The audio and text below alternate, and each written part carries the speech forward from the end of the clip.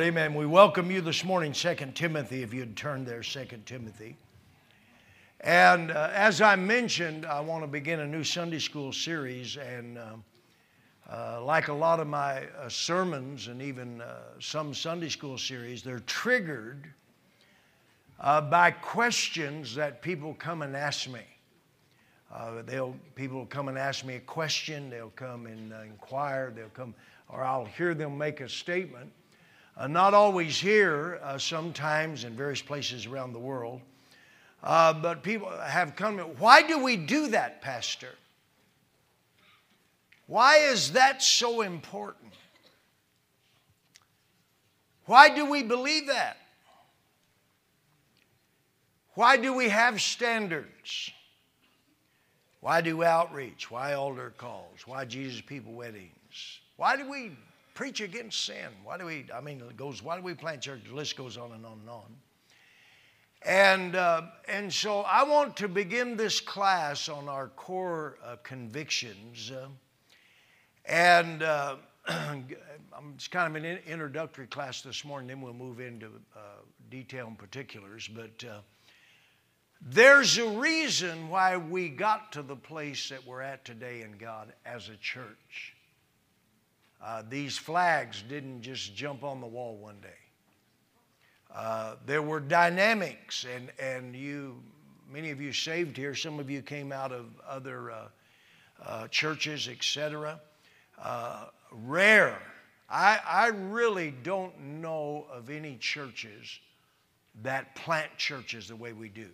They may have a satellite church where the pastor is on TV every morning in another location. They call them campuses and etc. But what we believe as a body of believers is critical. And one of the difficulties as the years pass, there are those here that wasn't here when we fought through things. We battled things. We paid a price for things. And so they don't realize the value of that. I always tell these guys, when you plant your first church, get ready. Hell's going to slap you around if it can. I've had guys, they plant a church and all of a sudden their money disappears. Or when you move locations, change locations, sometimes people use that as an opportunity to exit. When you plant your first missionary, get ready for an atomic attack. Because hell and the nature of your enemy is if he can attack the congregation. I was talking to Tori just the other day and I said, anytime I'm talking to a man on the field or internationally or whatever, I never go down a road if there's any difficulty or struggle or crisis or things going on here. I said, because the further away you are from the base, if we just trimmer, they go like this out there. And so I've been a missionary. I know what it's like to be a long way off. And so all of these were things that were learned and purchased and paid a price for by this congregation and myself. And so I just felt inspired to take some time the next few weeks and reiterate and go over just some core convictions. And so in 2 Timothy, Paul is writing from prison. He's writing to Timothy, a young pastor. He's soon to depart. This is his last epistle that he's writing. He's at the twilight of his life. And so it's very interesting how he writes to Timothy and some of the things he says. And I want to use this as a support of what we're going to try to accomplish in the next few weeks. I need someone to get for me 2 Timothy 1, 13 and 14. Who will get that? Ike, if you get that. 2 Timothy 2, 1 and 2, if you get that.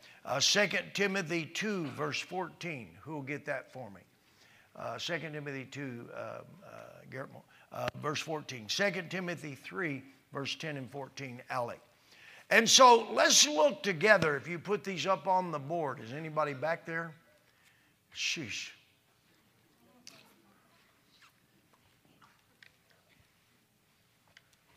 We have no one. All Asia has forsaken me. Amen. Okay, 2 Timothy 1, 13 and 14, if you'd read this. Paul is writing, and he makes this statement. Hold fast the form of sound words which thou hast heard of me in faith and love which is in Christ Jesus. That good thing which has committed unto thee, keep by the Holy Ghost which dwelleth in us. Okay, we're going to hold fast the pattern. The good thing which was committed to you, I want you to keep this, Timothy. Now, Timothy's just, he's a young man. Paul is getting ready to go into eternity. And here he is.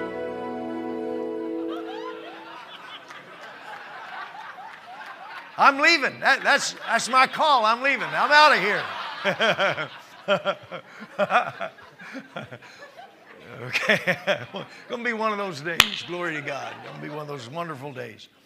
And so he's saying, listen, I have deposited things in you. I have set a pattern for you. It's critical that you keep it. Chapter 2, verse 1 and 2. Thou therefore, my son, be strong in the grace that is in Christ Jesus. And the things that thou hast heard of me among many witnesses, the same commit thou to faithful men who shall be able to teach others also. Okay, so here now, he's saying, Timothy, there's been things that have been deposited in you. They've been put in your trust. This word commit, it's like I've left a treasure in your safekeeping. I want you, that same thing, I want you to deposit that, not just in anyone, but in faithful men. In other words, we're talking about generational. Okay, then verse 14. Of these things put them in remembrance, charging them before the Lord, that they strive not about words to no profit, but to the ruin of the hearers. Okay, remind them of these things. You're going to have to remind them, repeat over to them. Okay, chapter 3, verse 10 and verse 14. But thou hast fully known my doctrine, manner of life, purpose, faith, and long-suffering, charity, and patience. And then verse 14. But continue you in these things which you have learned and have been assured of, knowing of whom you have learned them. Okay, I've deposited this in you. You have learned this from me, Timothy. You've followed my doctrine and my teaching. Not just that, but my manner of life and purpose and faith. And he lists these things. And he says, you must continue in the things which you've learned. And so that's our foundational scripture. And so I want to kick this off. The law of drift. There's a law in life. Anything left to itself deteriorates. Second law of thermodynamics. It's a universal law of decay. Any of you ever garden? You don't have to do anything. You just leave it. Your house, some of you ladies. Shame on you. Your car. Your body, if you just don't bathe for a while, and it affects relationships. Just left to itself. But this is not just true. This is true of your mind. It's true of your conscience. It's true of the church. It's true of faith. It's true of what you believe. If you just leave things to themselves, this is why I have to deal with things as a pastor. It's not just going to work out. That's not the nature of sin in life. It won't just solve its own problem many times. Because of this law of drift. And especially when you traffic from generation to generation. Things are lost.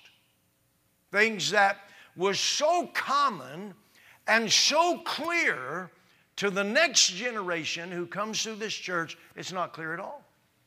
And that's why they're, Pastor, why do we do that? Why do you say that?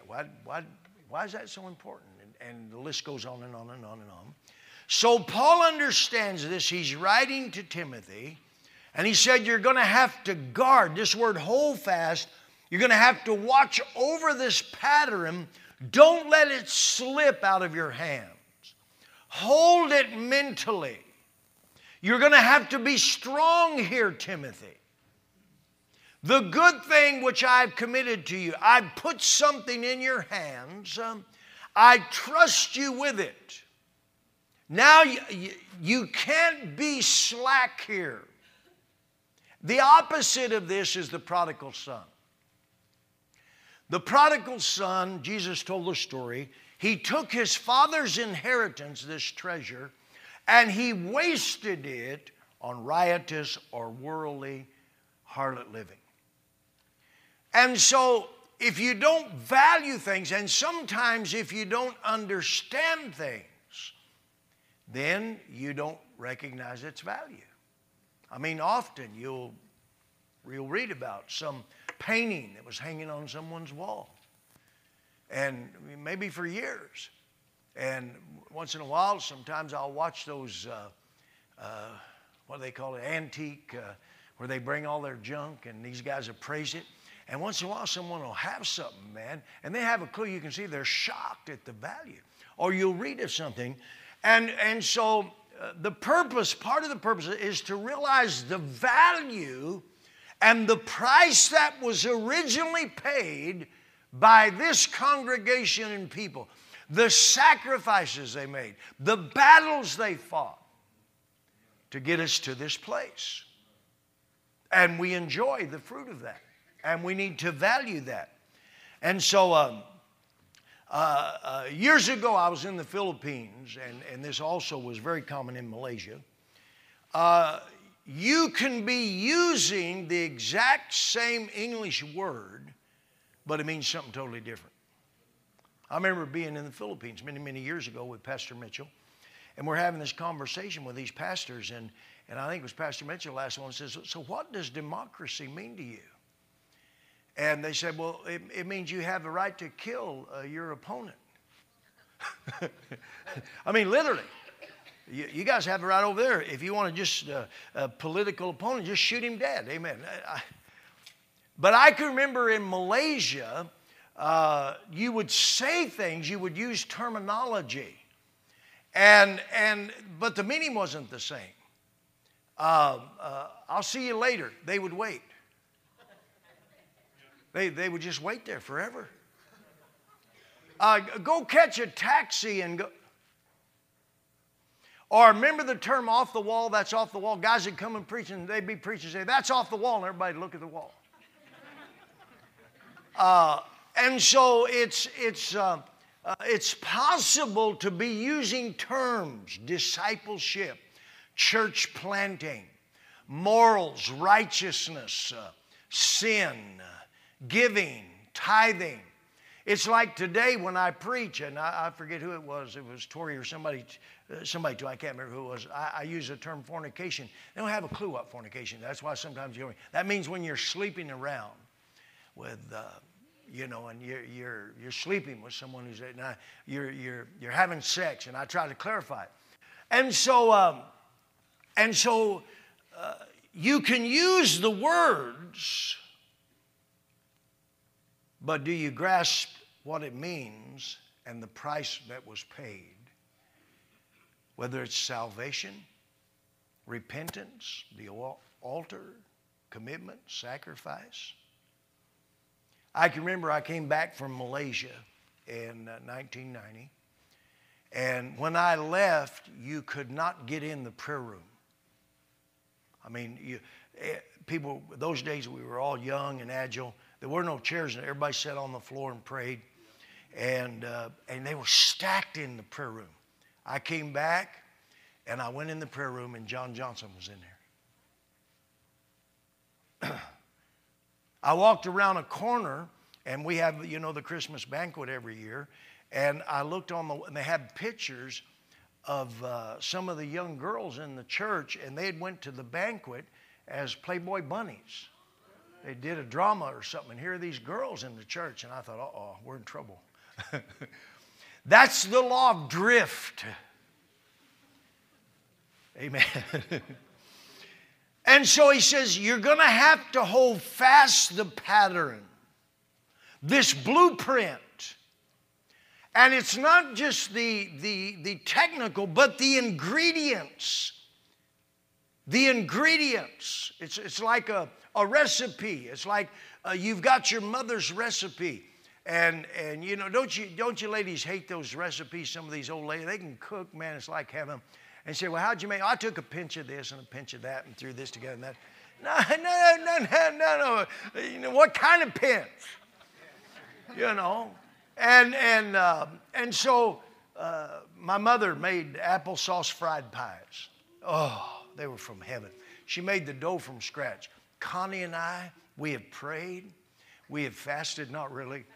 But I mean, we've tried, we've done biscuits, we've done bread, to this day, we can't do it. Amen. And so anyway, here, it's a particular way that things were done. He said, you've carefully followed my doctrine, manner of life, and purpose. Now I want you to continue. I want you to pass this on. And so, in the Old Testament, there's these powerful statements that refer to this about landmarks. I need Proverbs 22:8. Who will get that for me? Proverbs 22:8. Yes, anyone new? Anybody else here can read? Okay. Shane, Deuteronomy 19, verse 14. Deuteronomy 27:17. John. Deuteronomy 8:6. Anyone else? Yes, Richard. 8:11. Guillermo. Anyone else? Dave Smith. Deuteronomy 8:14. Deuteronomy 8:17. Billy. And so it's interesting that here is a generation that, and I preached on this some time ago about landmarks a few weeks ago, but this is something that's lost in America, and I'm not going to review all of that. But the landmarks of marriage, the landmarks of somebody told me, I can't believe it's true. I don't know if it's Keith Walker. Somebody sent us this text or something. I think it was Pastor Keith Walker, that 50% of people they interviewed in America didn't know what Easter was. Was that what it was, Tori? I find that hard to believe. I mean, I don't know. Maybe it's true. But that's a landmark. I mean, I can't even grasp that. Moral landmarks that have been kicked over. These landmarks of prayer in the school. These landmarks of the commandments that's been ripped out of courtrooms. No wonder. And I could go on and on and on. But let's see what the Bible has to say here. Proverbs 22:8. He who sows wickedness reaps trouble, and the rod of his fury will be destroyed. That's not it. Is it 18?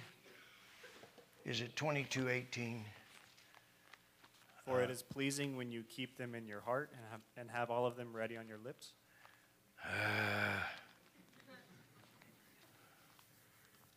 it's 28. Pardon? I think it's 28. 28? Okay, thank you. Try that. 22:28. Do not move an ancient boundary stone set up by your forefathers.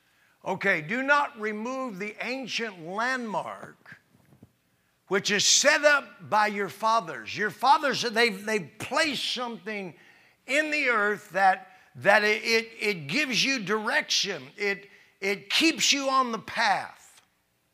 That's what this class is going to be about. Deuteronomy 19:14.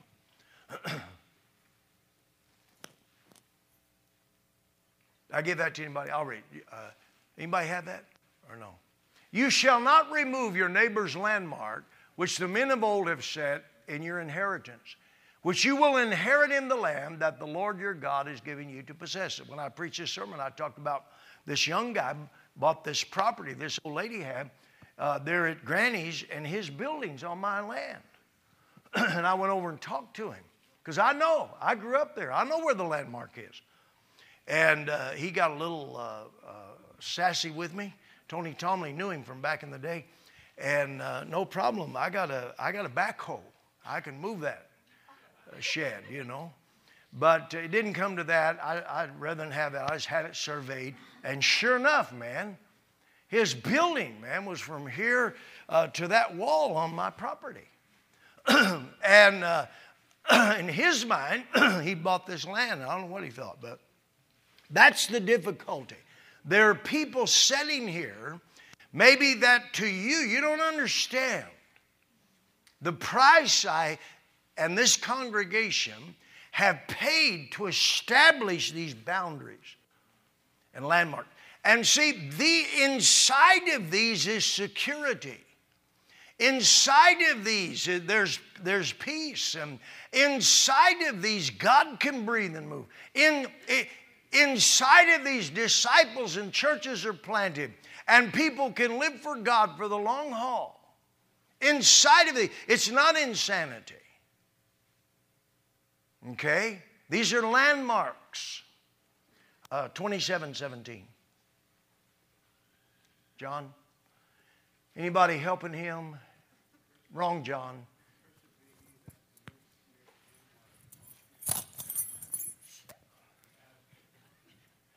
Cursed is the one who moves his neighbor's landmark. I should have put a big sign right on my property facing his property. Amen. And all the people shall say amen. In other words, God said there's a curse that's released when you mess with this. See, now we're moving into something totally different. A curse is when these spiritual forces they are beyond the natural, they're released against you. A curse is at work. And God said this is so critical. These landmarks, these boundaries, these reference points of life. The Ten Commandments are God's landmark. These reference points, that if you mess with that, you're cursed. Of sin and repentance and forgiveness and salvation and the blood of Jesus and the resurrection and the baptism of the Holy Spirit was speaking. I remember in the Assemblies of God, I got saved in the Assemblies of God. And everywhere I went, if you were filled with the Holy Ghost, the evidence of that was speaking in tongues. No question. That's not true today.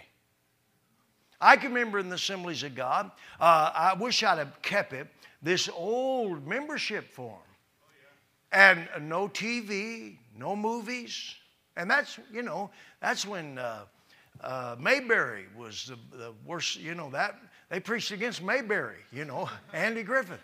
They'd rise from the grave today. And I can remember no cigarettes, no alcohol, had a dress code on the membership. Today, I don't know, I haven't been to Assembly of God Church in a long time, and God love them, I'm not here to just, but I can remember even before I left the assemblies that there was this big controversy at Carlinville at the yearly meeting over a lot of these churches. What's his name actually wrote 2 or 3 books. He was a general superintendent of the Assemblies of God. What was his name? Yes. He wrote Back to the Altar. He wrote Back to the Altar. He wrote another one, I think, Back to Preaching. He wrote several because they were drifting. They were drifting away. And so he said there's a curse, see? That means you don't have dominion. A curse is the absence of dominion. And so you mess with these things, then there's a curse released. Okay, what's the next one? Deuteronomy 8:6, is that the next one? Okay. Therefore you shall keep the commandments of the Lord your God, to walk in his ways and to fear him. Okay, 8:11. Beware that thou not forget the Lord thy God, in keeping his commandments and his judgments and his statutes, which I command thee this day. Okay, don't forget this. The next one, 8:14. Then thine heart be lifted up, and thou forget the Lord thy God, which brought thee forth out of the land of Egypt from the house of bondage. Okay, 8:17. And then you shall say in your heart, my power and my might, my hand has gained me this wealth. Okay, that's America right there. That's America right there. And that can be you and I. Is that when God begins to bless or God begins to move, I tell some of these door directors, when you go out to Pioneer, you won't have anybody to tell what to do. You better learn to do it yourself. Some of these door directors, you got men, a lot of times, you got all kinds of guys around to help you, just waiting to help you.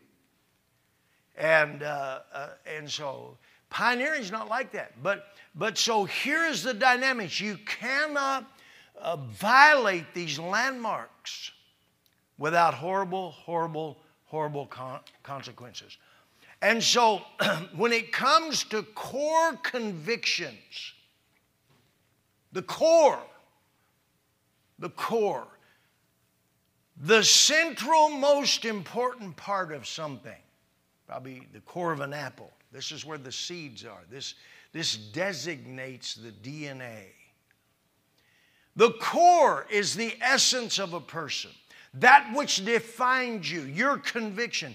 I read the core of the police department is to protect the people. It sets the substance, the course, and the quality.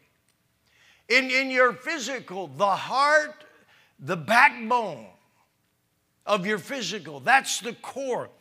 And so what are your core values? What are your core convictions?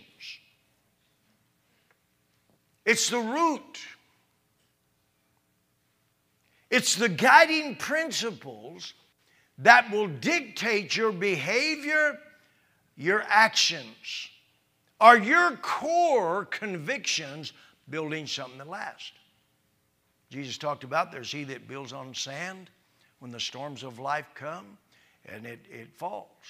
See, we're talking about something that brought us to this place. We've survived things, attacks and assaults, and had to judge people who sinned, put them out of the church, had all kinds of dynamics. Well, a lot of churches don't survive that. Not in continuing to disciple and plant churches. And as I get older, over and over again, I was just with Larry Voss and his wife. She got saved in a meeting I preached when she was a teenager. They got kids now that are teenagers. And they're pastoring. And I was talking to him and her. She said, Pastor Campbell, I'm so thankful that you come and preach for us. I preached for them Thursday and Friday night, was in the El Paso conference, Tuesday and Wednesday. He says, you come and preach for us, and you still preach the same. You still stand. You still have the same. And that's critical. And that's not just true of me. That's true of people here. And that's true of this congregation now. And so I remember years ago, there was a leader in our fellowship. And Pastor Mitchell loved him dearly. And I told Pastor Mitchell, I said, the problem, Pastor, it's just not in him. It's just not in him. It's not in him. The core's not there. I didn't use that terminology. And this guy eventually, and the way he had a conference, there was a lot. He launched churches, but they were never his own. They were never out of his congregation. It'd be like we have a conference, and the only people we launch would be out of Texas or somewhere else, or James Martinez or whoever, and never launched any of our own. And this guy, when I heard him preach, he just make these statements. And I told Pastor, I said, listen, it's just not in him. Something's missing. It's not there. And you can love him, you can put the veneer on it, you can promote him, you can do it, but it's not in him. And if it's not in him, it's not going to produce. And eventually he rebelled, left, etc. And it's interesting, one of the guys in the church, he went down the street, started another church. One of the guys in the church, he worked, and the first thing this guy did was went and buy a TV. First thing he did. And I, you know, if you got a TV, God love you. I haven't had a TV in so long, I don't even know what they look like anymore. No, I'm messing with you. But I don't have time for it. So anyway, what are your core convictions? This guides your decisions. This is going to determine your relationship with the world and with God. It's going to very much dictate who you will be down the road. What are your core convictions? Steve Jobs, I was interested. So I Googled this, and because he had a statement, core convictions, and you know he had some nutty things about him, but it was interesting. He said at a critical time, he said Apple was a massive company, massive income, and they were telling me, listen, just let it slide. But he said my convictions were, never let it slide. I can't just let it slide because now we're a big company. We must have the same values now as then. We must build the best product. The inside, what you don't see, is as important as the outside, what you do see. And we don't do it for money. Marketing is about values. Don't sell, and he used a word. But if you ever, I read his book a number of years ago, and he was obsessed with the inside. A screw. Where you had to be in the perfect spot. And he said where he got this, the man who raised him was an ex-military Marine, I believe. And so they're going to build a picket fence. They're going to build this picket fence. You know, it's got the frame, then you got the pickets. He said, my father made me paint inside the part that was going to, you'd never see. He said that was everything in life. And there's a spiritual principle here. Do you have convictions about what people don't see? Is that as important to you as what they do see? Or is it as important to you how you act at home as you're acting here this morning? How you talk at home, how you live at home, what you look at home. Those are convictions. Core training. You know, you hear a lot today about core training. Why it's so important. It supports everything else. Your spine, your balance, your internal organs. It will keep you from injury. It will keep you stable. Your future health is dependent upon your core today. This is just in the natural physical body. And so this whole thing is about core convictions. That which holds your life together. That keeps you when the winds and doctrines and the storms of life come, you're not going to fall over. Amen. As a church, as an individual, as a family. It's going to protect that which is vital. It'll protect your salvation. How, you know, I've been saved longer, and others here too, than many of you have lived. Now, how did that happen? You know, there were people who got saved the same time I did. And some of them didn't last a week. Some of them a few years. Why does that happen? It doesn't have to happen. Do you have convictions?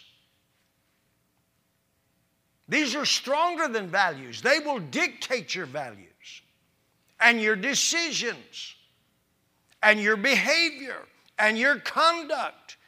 What you speak, where you go, how you live, how you act, what you do with money, what you think about, what you give yourself. Do you have convictions?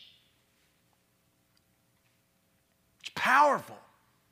This congregation has core convictions. Remember Frank Cooper, Caesar was telling me, he was first here, and I don't know what all created this conversation, but Frank looked at Caesar and he said, listen, we keep our word around here.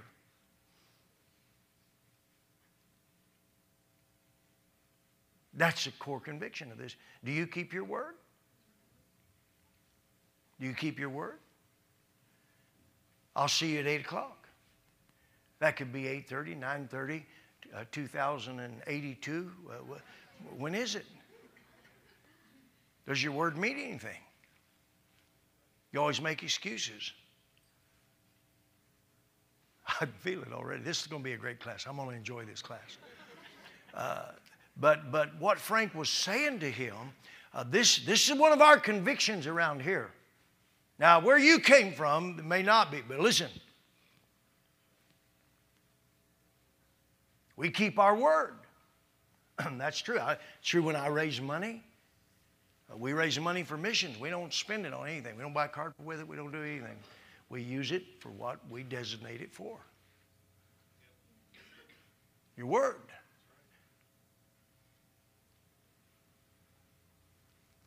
Core convictions. So convictions are stronger. What time is it? I don't have a watch. That way I can preach forever. 10:40? Oh, we're running out of time. I was going to get some input, but convictions are stronger than values. This is where you've purchased a firm belief. My convictions are not for sale. They're not subject to change.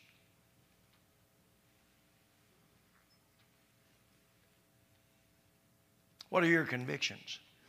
They include values, commitments, and motivation. Let me make a statement. A conviction is something you will die for. You will risk for. You'll argue for. You'll stand for. I have a quote. It's sad today too many Christians have strong convictions about weak issues. Football and fashions. I always hit football because I play basketball. Amen. Amen. I always hit the football guys. But we have strong convictions about football and fashions and weak convictions about major issues of what is right and what is wrong. You get more lit up if somebody says something about your team than you do if they say something, they use a bad word. What are you willing to stand? What do you want? No, that's not right. No is a powerful word. No, you better learn it. Teach your kids. No. No doesn't mean maybe. No doesn't mean come back 5 minutes later and I've changed my mind. You teach your kids that? Or does no mean yes? Because if you do, you're failing them. You're not teaching them core conviction. No is powerful. No, I'm not going to do that. No, I'm not going to go there. No, I'm not going to enter that conversation. We're not going to do that. That's not, no. Did you ever see the little kids with the t-shirt, my name is No? So we got maybe a few minutes, a couple of minutes. And so I've just simply did an introduction, and then we're going to deal with specifics. George Rose, you have something? You know, this is something that you said before, and I love using this when talking to young people, especially they're in the valley of decision. It's about the setting of your will. And I know you used the illustration of concrete. There was a point in time when the concrete that's under this floor was fluid, it was unsettled, and it could be shaped and molded and impressed upon.